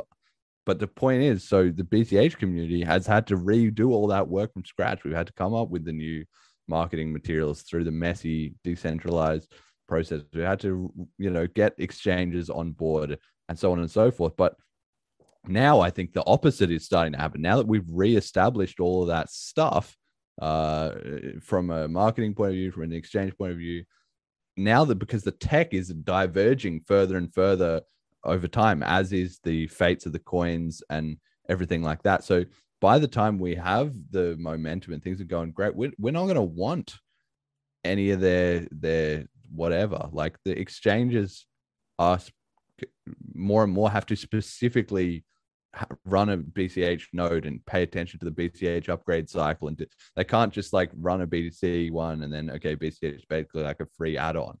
But that's a good thing because it cuts both ways, which is that if the BTC people start, if they don't want to support, if we're the better chain that everybody's getting excited about, then what's going to be the point of having to fuck around separately for BTC basically? They can keep the baggage. Exactly. That's exactly right. They can keep the baggage that they've created for themselves, which was the whole point, which is exactly what this whole maximalism thing is about. Jay Diz asks, won't their difficulty adjustment will wreck them from a technological standpoint if the flip would happen fast enough? And that's true. Yes, I think that's what Jet was alluding at before when he said setting aside like a sudden flipping. Yes, if the BCH price started rocketing up, then it can create a self-fulfilling prophecy where price goes up, hash rate goes up, momentum goes up, marketing goes up, community morale goes up, and at the same time that sucks away hash power from BTC. So whenever they, because their difficulty only adjusts every 2 weeks, if they lose like 20% of their hash power, that means they're 20% further from the difficulty adjustment, which let's say that's another 2 days. Well, then that gives another 2 days for the momentum to go into BCH's favor, which could get it further ahead. And it can just happen like that. Meanwhile, fees would be going nuts on BTC because of the congestion and the backlog of the difficulty slowing down, as well as obviously people trying to dump out their coins and get into BCH, and they just melt down. And at a certain point, it's just fucking over as their coin just plummets in value as the last ones out of the fire exit just get crushed, which is the whole point because there's only like 1 million BCH left and there's 21 million or 19 million BTC right now. So only 1 in 19 people can cash out in this kind of scenario. Even less because the entire BCH community would immediately diamond hands and start probably even buying up a few extra coins. This is not even to mention every other community, Ethereum or every other coin community just being like, oh, this is the most BCH hopium, of all time. But that, that's a possible scenario at some point if we can get the momentum back. All right. I think that's it for that topic then. Yeah. Bit of a side tangent. I'm here for it either way. There's your dose of BCH hope to offset all of this CoinFlex and bullshit. Like, just put that in the past and like let's get back on track towards this whole flipping. Right. So BTC have got their problems with maximalism. You know who else has problems? Peter Schiff. On the next slide. Oh, there we go. It just took a second to update. Peter Schiff has just rugged his own customers. So this week, July the 3rd, same day as these hangouts, which is, I guess, why I missed it immediately, but I did catch up with it later. Peter Schiff posted on Twitter, despite no evidence of crimes, Puerto Rico regulators closed my bank anyway for net capital issues, rather than allow a sale to a highly qualified buyer promising to inject capital far in excess of regulatory minimums. As a result, accounts are frozen and customers may lose money. The reason regulators gave for turning down the sale is that post-sale, I would own 4% of the company buying the bank. They said that due to the bad press about me, they did not want me owning 4% of a bank, even though they know firsthand the allegations in the media are false. They never let me know they objected. I found out in C&D order, cease and desist order, to shut down the bank. Had they ever told the 4% stake was a problem, I would have restructured the deal. I just wanted out. I had to put in 7 million in the last 2 years to cover operating losses due to bad press. Also, it costs a fortune to run a small bank. That's why I never really made any money. The compliance costs are outrageous. End quote. So this is just the ultimate, like, we were right. This post got tweeted and commented on by every single Bitcoiner under the sun, and including me, and rightly so, because this is just the ultimate reaping what you sow. Peter Schiff, who has spent the last bloody 10 years telling everybody that Bitcoin is worthless, there's no point to it, and everybody, hundreds, thousands of people probably that have tried to get through to him, can you not imagine any scenario where it might be useful to have an account which could not be frozen, or shut down or, ending up in grief and whatever. And he's been able to say, well, look at these people getting wrecked in Bitcoin. They're losing their funds. They got wrecked in Mt. Gox or in CoinFlex or whatever the exchange of the week is. You guys have got it wrong the whole time. Well, the chickens have come home to roost, and he has just wrecked his own bank and he's rug pulled his own customers unintentionally. And he's been ruined in the most classic way by the regulators, who are the ones that the Bitcoin BTC people are always, well, the crypto community generally is always trying to kind of push back on or, handle problems with. And he's been having a great time laughing about that, even though he should be on our team with the whole libertarian, free market kind of stuff. And now it's happened to him. So it reminds me of that famous poem, first they came for the artists or whatever, and then at the end they came for me and there was no one left to speak up. Well, this is Peter Schiff. Like, it was first they came for the Bitcoiners and he hung us out to dry, and now the sword has come around to him and the banks and who knows whether or not this was like warranted or justified or under the strict letter of the law or whatever. It doesn't even matter if he thinks it's really unjust or unfair, because that's the whole point. We would try and explain, look, the government's not going to play by the rules with you. And he didn't listen to us, that you got to build systems resilient to that. And now he's wrecked. Not to mention the fact that he says, look, I had to put in 7 million in the last 2 years to cover the operating losses. And it's like, well, you're just after all this hype about, I'm a great capitalist and whatever. Well, it turns out he was running his own operations at a loss. And so maybe you're not such a great entrepreneur after all, Peter Schiff. And it's pretty ridiculous that after he's been shilling his Europac bank and all that as the greatest thing, that people should look into instead of Bitcoin. Well, it turns out he was just funding it basically as a marketing expense the whole time. So, all right. This is a pretty big win for the crypto advocates out there, I'd say. What do you think? Does this make you laugh? I didn't quite understand what the hell was going on when I first saw this. So this isn't like, the bank found out I used crypto and they froze my account. This is, he owned a bank, didn't have enough money to, like, what's this, like, closed my bank for net capital issues? What the hell does that mean?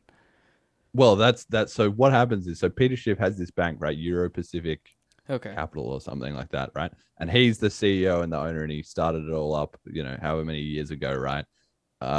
He said he put 7 million in the last 2 years, but he's been running it for longer than that. He's been around for a while. And so basically his idea was, he hates the banks, right? Maybe I should have explained all this before the rant. But anyway, he hates the banks, same as crypto people. But he also hates crypto. So his solution was his crummy middle ground of, I'm going to be the bank. I'm going to make a bank that's not like a crypto bank, or not like Coinbase, or not like a crypto thing of any description, or a crypto wallet or whatever. No, instead, and I also hate the regular fractional reserve bank. So instead, he was going to make his own bank, which was going to run in the way that he thought a bank should be run, right? With full reserves and with, the ability to buy gold bullion and silver and whatever other features, I don't know, stock trading and like whatever stuff they had going on, right? Just the Peter Schiff version of how banking should be. Of course, this was a losing strategy, which everybody in crypto has tried to tell him for the 1,000,001 times, because you can't beat the banks at their own game. The reason the banks operate the way they do is because they've built the whole system around that. So he's trying to make his like rebel bank was obviously stupid, right? If you're gonna beat the banks, you can't be bringing a sword to a gunfight, right? You're gonna have to show up with a nuclear bomb, which is exactly what the approach crypto is taking, and which he hates and he doesn't understand. So he had this bank, right? And he had a few depositors and whatever. But what he said was that he's now being shut down for not having enough money backing up the bank. but he actually has all of the customers' money. Like, according to him, there's no scam. It's not like CoinFlex and some of the money's gone or they've got to liquidate. No, apparently it's all good, at least according to him, and I don't think he's lying. All that's happened is that the regulators have had it out for him, and so they found a provision or a whatever, a way to screw him, and they've done it. And Gotcha. he is upset about it because obviously, like he's saying, if he got told in advance that the 4% stake was the problem, maybe he would have done it some other way. All he wants to do is just get rid of the bank and give everyone back their money and close it down. But it's not that simple, because he's been running his little rebel bank and somebody's finally found a way to screw him for it. And so they've done it and they've shut down his thing. And now his customers who have all their money there are going to get rugged as a result of him getting wrecked by the regulators. So it's just the ultimate ironic situation, really. I think it's kind of ironic to laugh at it, considering the CoinFlex situation. But yeah, I do enjoy that it's happening to him, knowing this story. Yeah. Well, I think everybody just got a bit of, this is a bit of a win for crypto people. You sort of got to. Again, this is the same as what I was saying before about the CoinFlex stuff.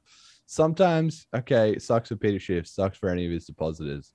All right, but sometimes you got to take a win where you can get it, And this, just after so much hatred for Peter Schiff, it's just like Spencer Schiff. I don't know if he's tweeted recently. Let me just quickly check that, because where was he? This is just the ultimate dunk of all time. His dad telling him that crypto's a scam and blah blah blah, and now he's just looks like he didn't tweet anything about it. Maybe he's just Spencer, his kid, his son. Yeah.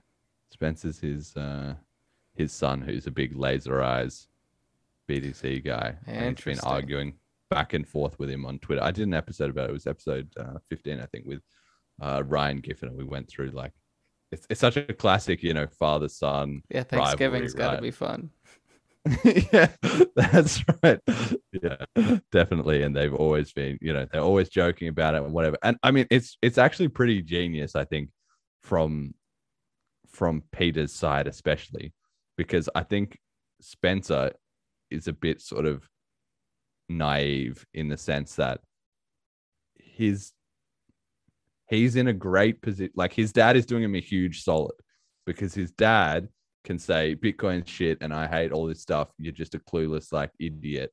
And then Spencer can argue back at him, and that instantly boosts Spencer's engagement through the roof and gets him all these followers and clout and whatever.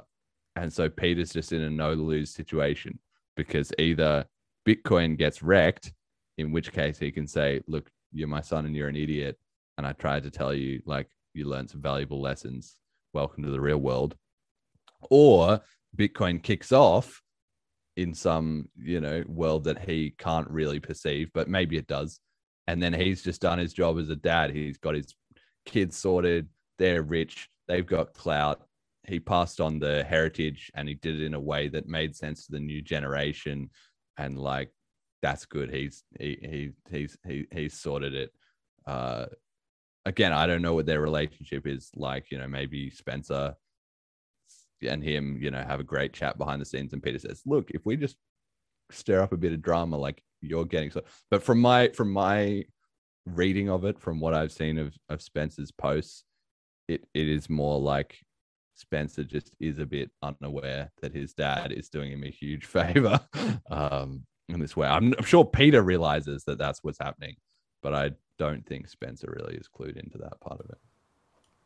I think I did watch that episode, like as you're saying it. Yeah. Long time ago.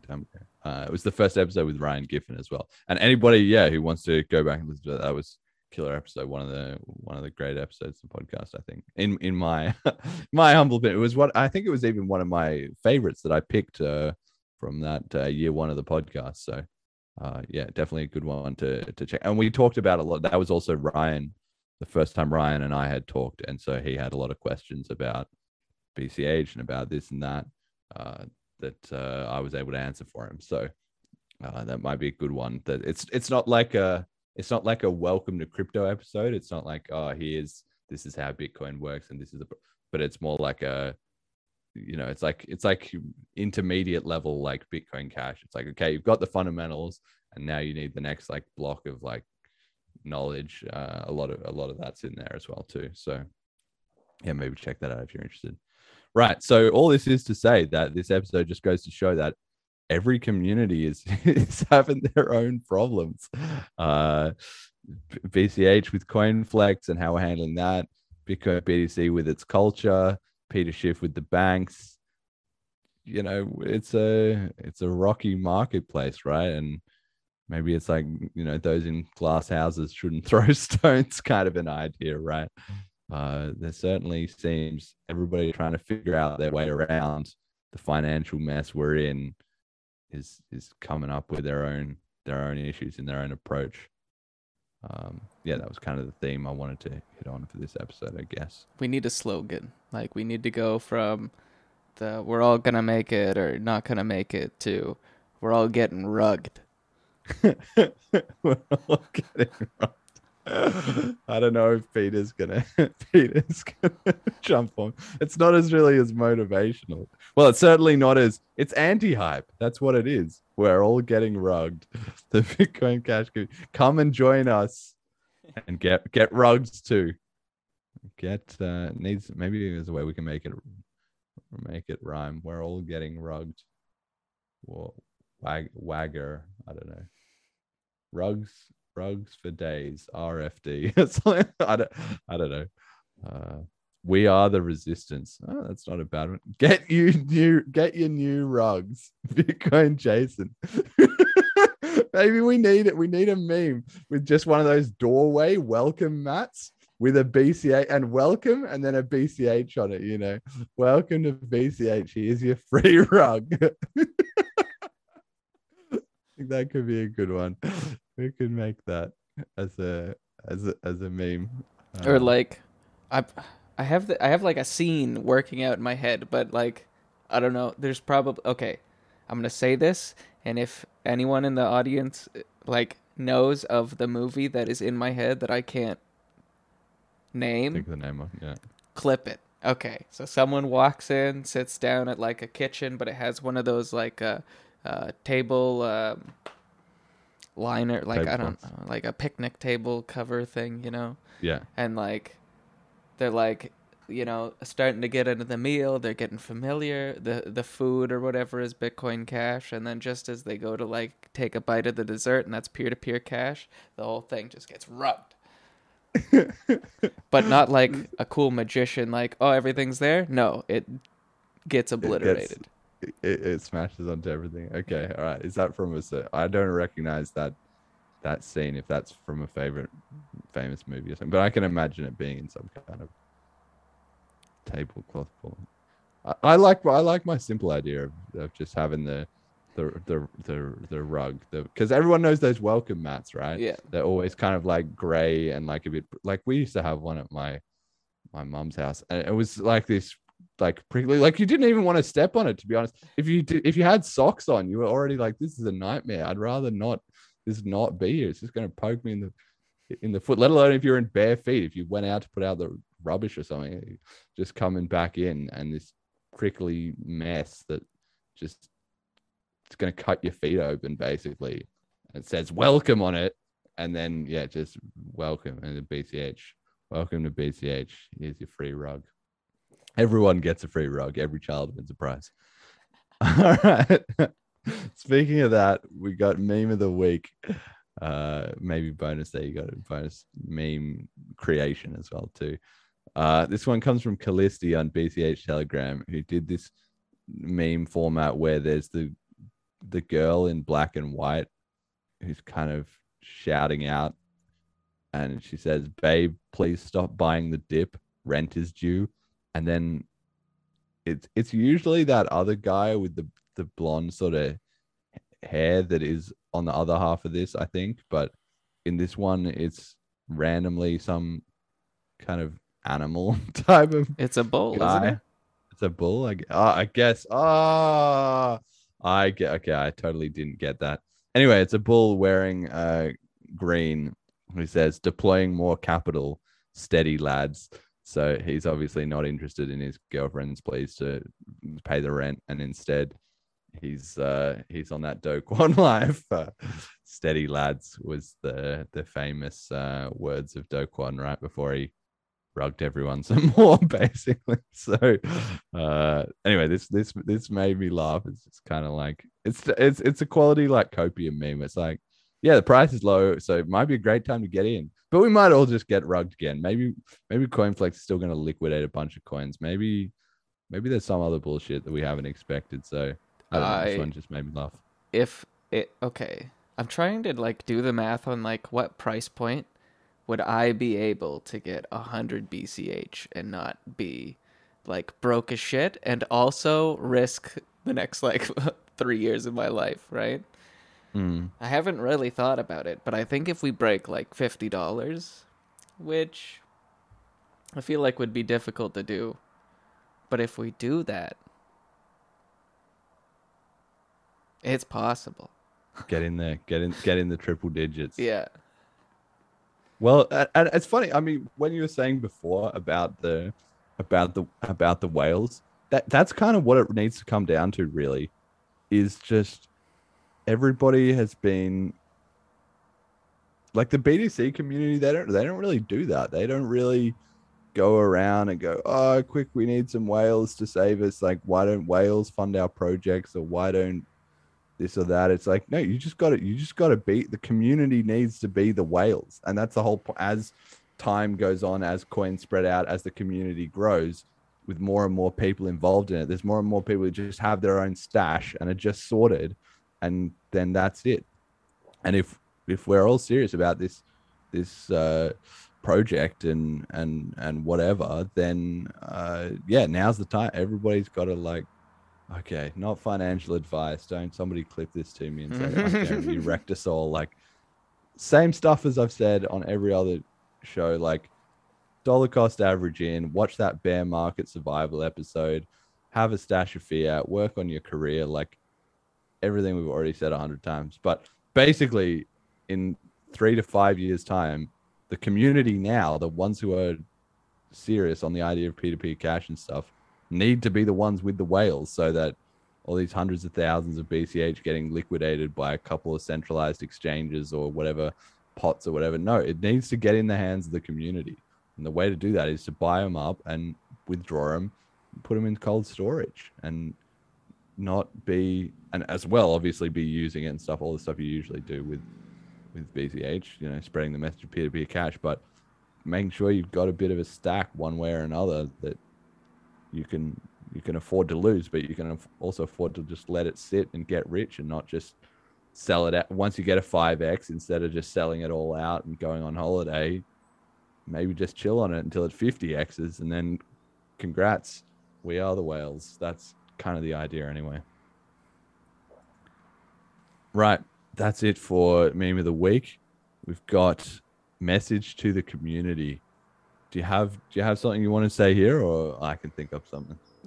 My brain is not working well enough today, so right, I'll give you enough. that responsibility. Right. Yeah, I think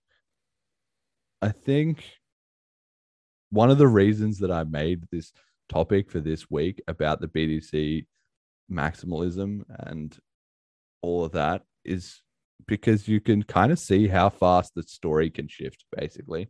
Is that 2 weeks ago, maximalism was the greatest thing, and everybody was having a grand old time being their laser eyes and whatever. And if you rewind back to not the Bitcoin conference 2022, but the Bitcoin conference 2021, you had Max Kaiser screaming on stage that fuck Elon, and El Salvador was announcing that it was going to be their national currency or whatever. It was going to be allowed. And it was like the euphoria was at all-time highs. And we did a podcast episode, and I was saying, this is peak euphoria. This is exactly what it looks like. And that's exactly what it was. So a year later, the second Bitcoin conference, well, suddenly a lot of the hype had gone out of the bubble. A lot of the balloon was busy deflating. Not completely, but a lot of it had sort of gone up. So there's kind of this gradually then suddenly moment. And now with a bit more price declines, it's not really working out in El Salvador. Nobody's excited about that. And it was funny because Nick Carter said, was posting about, okay, you know, I'm not a maximalist or whatever. Samson Mao, arch villain of this whole thing, got in the mix with him. And you know what Nick said back? He said, how's that Bitcoin nation state adoption going? Still 0 for 0? Yeah, there you go. Thought so, right? So it's just getting called out on his bullshit. Samson Mao, oh, I've got my El Salvador. We're going to do better than Roger Ver and his BCH nutters in same. Well, actually, maybe not. You might want to just be checking the scorecard, mate, because I mean, not that St. Martin has kicked off and it's taken over the world just yet, but it seems to be kind of just moving in the right direction quietly behind the scenes. So they're having hearings being like, what's going on here? It's kicking off. Whereas El Salvador, the opposite has happened. Nayib Bukele's wrecked a bunch of his money on BTC gamble. That's down. His whole country's in gang violence, that he's busy. He skipped out on the Bitcoin conference, and he's just generally said his volcano bonds, that just completely didn't happen. And it's not coming together. So my point is, yeah, it's a gradually then suddenly with narrative shift. So it's gradually gone from we're taking over the world, laser eyes is the best, to okay, I don't know about this, bit of a bear market, etc., to now suddenly maximalism is bad. What were we doing this whole time? I wasn't a maximalist. You weren't a maximalist. Everybody trying to be, I'm not a maximalist. I wasn't being toxic. I wasn't spreading any of this. Suddenly altcoins are looking back on the menu. And in that same way, BCH's day is going to come when the narrative, it's just like we're already at the end of the story, but we're just waiting for everybody else to kind of catch up. And that's going to happen, but it's just this slow bleeding of okay, maximalism had its time. All the altcoins have been doing really well.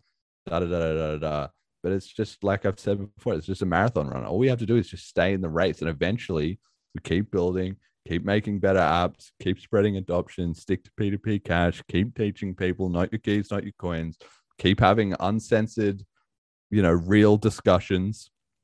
And that was something that was really great to see on the BCH Hangouts, was after Doug Polk got in the mix with Daniel and whatever, there was all this like chat, and obviously it's a bad situation, but it was still good to see the community having those conversations and really having it out. And I know that some people were like, look, we had our opportunity to shield BCH. Why are we now turning it into this, a real negative, not so negative, but this discussions about, the specifics of who's to blame and whatever. That's not the point. Well, the fact of the matter is people are going to have those discussions somewhere. And I'd rather that it be in the BCH community, and we don't turn into trying to censor things and ban stuff that's inconvenient or whatever, because firstly, it drives engagement. People get excited and interested. If people are interested, let them talk. Like that's not gonna, if our problem is people talking, we're already doing something wrong. So yeah, anyway, the narrative's going to change fast. That's really what it all comes down to. And so BCH just needs to stay in the lane, just keep working it through. And when the narrative switches to, maybe these BCH people, they had a point. When it comes to that, it will happen. It will take longer to get there than any of us think, but it will also happen faster. Once the switch starts, it will happen faster than any of us think, in the exact same way that it's been in under 2 weeks. The whole Bitcoin BTC maximalism stuff is just turned into a disaster. So yeah, that's my message to the community. All right. Let's see. Any in the chat? Yeah. BTC fake merchant adoption. yeah. Bitcoin, exactly. They've got fake merchants, and eventually you can't fake enough merchant videos. So that's it. Keep getting real merchants on board. Okay. Yeah. Actually, I don't know what I was thinking about this before we got to the message of the community slide, and then I blanked out completely. Okay, I would love to see like a day in the life vlog, like boring vlog style, generic YouTuber vlog of someone in St. Kitts, and they're like, yes, if you want to go to a library, or you want to get lunch, or go to a car wash, or whatever the case may be, here's how you can do it with Bitcoin Cash. Or even more exciting, I think, would be to find, I don't know if there's someone who wasn't involved. And yeah, like a hey, random tourist yeah. who just decided to go to St. Kitts or St. Martin, and then being like, whoa, there's all this like Bitcoin Cash adoption here. I want to try this out, and then go into an ATM, and then, you know, going through all those steps. Maybe someone should get a hold of ICE. Yeah. That's true. Yeah. / someone. Bitcoin Jason, I have that video. Okay, well, sick. Send us in with a link or whatever, because that would be super cool, and that would be amazing. I think that's another thing that BCH has done kind of a poor sort of a poor job of, is that it's the opposite of BTC. They have done not much good onboarding, but they've done a great job making a lot of noise and like FUD about it, basically, like with El Salvador. We've done the opposite. We've done probably pretty good onboarding, but then we haven't just hit it right on terms of like some slick things that really like, wow, BCH is really happening. I mean, there's been a little, Mark Falzon has done some good content in that direction as well too. When you said about that video of Ryan Giffen, he did his video that I talked about on the show a while ago. I went to St. Kitts and I found this kind of crypto adoption center, and that was that kind of video. Okay, here's me going around the island and I found this and this in BCH. You know, that was pretty cool. But if we can find a way to just, get a snappy version of that, like with an unaware tourist who's just, hey, have you seen the BCH signs everywhere? Yeah. Do you want to know what that's about? You know, it's this decentralized community, blah, blah, blah. I'm part of it. It's not from a company. I'm not trying to shill you, all this bullshit. Like, just, do you mind if we follow you around for a day? Look, we can help you get set up, etc. And if you made that into something, and then just, we could make that go viral, or get, especially like we've seen before with Mark Cuban, where he was just suddenly like, hey, what about Bitcoin Cash in the Caribbean? That's just crushing it. So don't tell me that Bitcoin BTC is the bee's knees, because clearly not everyone agrees. If that's the kind of video that somebody who we just wouldn't expect with 100,000 followers just sees that and thinks, wow, that's what it looks like. That's it happening. So if somebody can find that or make that or whatever, that would be awesome. All right, cool. Well, that will basically do it for here we go. Jason's got this. He's just linked us to this video. Let's have a look. Maybe we can play it live on stream.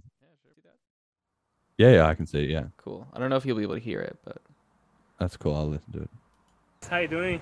I just met Bruno at the Puma here, and he was talking that he bought his first Bitcoin Cash the other day. Exactly. First one, under $100. And I was talking to Jason here, first time, just met him, and how his business here, his car, Bitcoin Cash, everything, influenced me to buy my first Bitcoin Cash. Because here in Townsville, I could see that they have a use case. And I was like, I'm going to buy it. I'm going to start to accumulate now that we are at this bottom here. And I was sharing with a friend of mine back in Adelaide in South Australia. I was, I always wanted to have my first Bitcoin Cash. And when I traveled here to Townsville, I saw his business here and I said, now is the time. It's like a sign. You know what I mean? Yeah. Very excited. Bruno, do you have a YouTube channel? Not a YouTube channel, but yeah, I work with crypto and projects and etc. And we have a few friends over there in South Australia. So yeah, we always try to be in the community where you are. We try to meet up people and talk about crypto and building things, So we are more like builders, developers. But we do love to, I might be able to get you a job actually, where you can be independent, but you can do your programming and you get royalties on your program. Awesome. So different applications, right? But you've got intellectual rights over there, and so you can reuse the same code and get paid for it. So I love it. Yeah. Meet me at the meetup tonight and I'll introduce you to some people. Definitely. So guys, this is the importance of merchant adoption. Bruno came here, he's from out of state, saw these Bitcoin Cash stickers, saw the car, and thought, I'm going to get Bitcoin Cash. It's a cryptocurrency that's not just limited mintage where you can build your wealth from, but you can actually use it. Mm-hmm. So definitely. I remember a few weeks ago I went to the pub here, beachfront, and then I saw the Bitcoin Cash sticker there. And I said, see, that's the real use case. So that's another thing that encouraged me to buy my first Bitcoin Cash and see everything. And then I saw Jason's car here, and I said, that now is the time to talk to him. We've got hotel accommodation at the Oasis. All your meals, all your accommodation, Bitcoin Cash, 100%. Wow. I live here 100% on Bitcoin Cash. Wow. Everything. Wow. That's beautiful. I'm debanked. That's beautiful. That's beautiful. Well done. I'll get there one day. Still learning a lot, of course, but hearing that from you, it's beautiful. Yeah. So I'm going to teach Bruno our mantra, right? If you hold Bitcoin Cash, you are, I am, we're all Satoshi. Let's do our part. Take care, guys. Thanks, guys. Thanks for having me. Love it. Thank you very much. That video was sick. There we go. Ask and you shall receive, mate. There we go. We're already moving in the right direction there. Jason, that was super sick. That would be a cool little series if we could get a series of Bruno buys his first coffee with BCH and Bruno or something like that. I'm sure we can iterate and expand on that format, but that's definitely the right kind of thing. And we need to find some ways to promulgate and spread those kind of videos around. Because that's definitely the right idea. Unscripted. Yeah, exactly. And people can pick up on that. It is definitely, you can tell that it's genuine, that he was saying like, and then I saw the stickers and everything. It's like, obviously, so you can script someone to say that, but people have a good bullshit detector. They can know if it's just empty hype, basically. But you got to film in horizontal. None of these vertical videos. It's hard to watch. Well, it's real hard to watch. That's arguable because it depends on the platform, right? Like that'd be fine on Instagram or TikTok or any of that, but YouTube's still I guess maybe it was getting reposted. But anyway, that's the kind of thing. Yeah, let's get some of that going, and especially if we can have some of those from Townsville, and then some of those from St. Martin's, and then some from St. Kitts, and you could make a little montage of them with a in between. Oh, it was live. Okay, if you in between, you had a graphic, Townsville, so and so discovers Bitcoin Cash. St. Kitts, so and so discovers it. St. Martin, so and so discovers it, as like packaged up as a nice 5 or 6 minute video that could, and then just call it like Bitcoin Cash is taking over, or some hyperbolic headline to get people like, what's going on here? I think that could be killer. All right, well, anyway, that's it for the show for this week. So thank you to all the donators. As always, you can donate to the show on chain, real BCH accepted only. None of this Lightning Network bullshit. Not your keys, not your coins, no custodians. Get that out of here. Start guide, FAQ, links, and all that is at bitcoincashpodcast.com. Yeah, thanks to the donators. Thanks to my patron, Ricky, and also shout outs for the show. Oh, I forgot to update this slide. But I kind of want to give a shout out to Nick Kyrgios, actually, who just played in and lost the Wimbledon finals. But being an Aussie, kind of got to shout him out and give him some reps. I watched him play a few years ago when he was a bit more up and coming. Now he's in the big leagues. Good effort, mate. And hopefully he can just learn. He's just got to settle down a bit with being a bit salty, trying to blame the crowd or his box or different things. Like, people like a bit of antics, so it's okay to have some antics, but just cut out the toxic part of it, because that doesn't help anyone, and it'll help you make more money and win more fans. So that's my shout out. Any shout out yet? Unfortunately, no. I thought about it for a bit. I can't. I'm like 10% of a person. No, it's all good. All right. That's it. Thanks, everyone. Until next time. Bitcoin revolution, crypto trade on the rise. Then they stole our brand name and tried to push us aside, cause they said it was over, that we'd never survive. Maybe there was a world that was the end of the ride, but this kind of hero's journey is refusing to die. So we picked up the shovels and headed back to the mine. Started over from scratch, finding fresh dynamite. Flipping over the board, drew up fresh battle lines, set the difficulty right and forked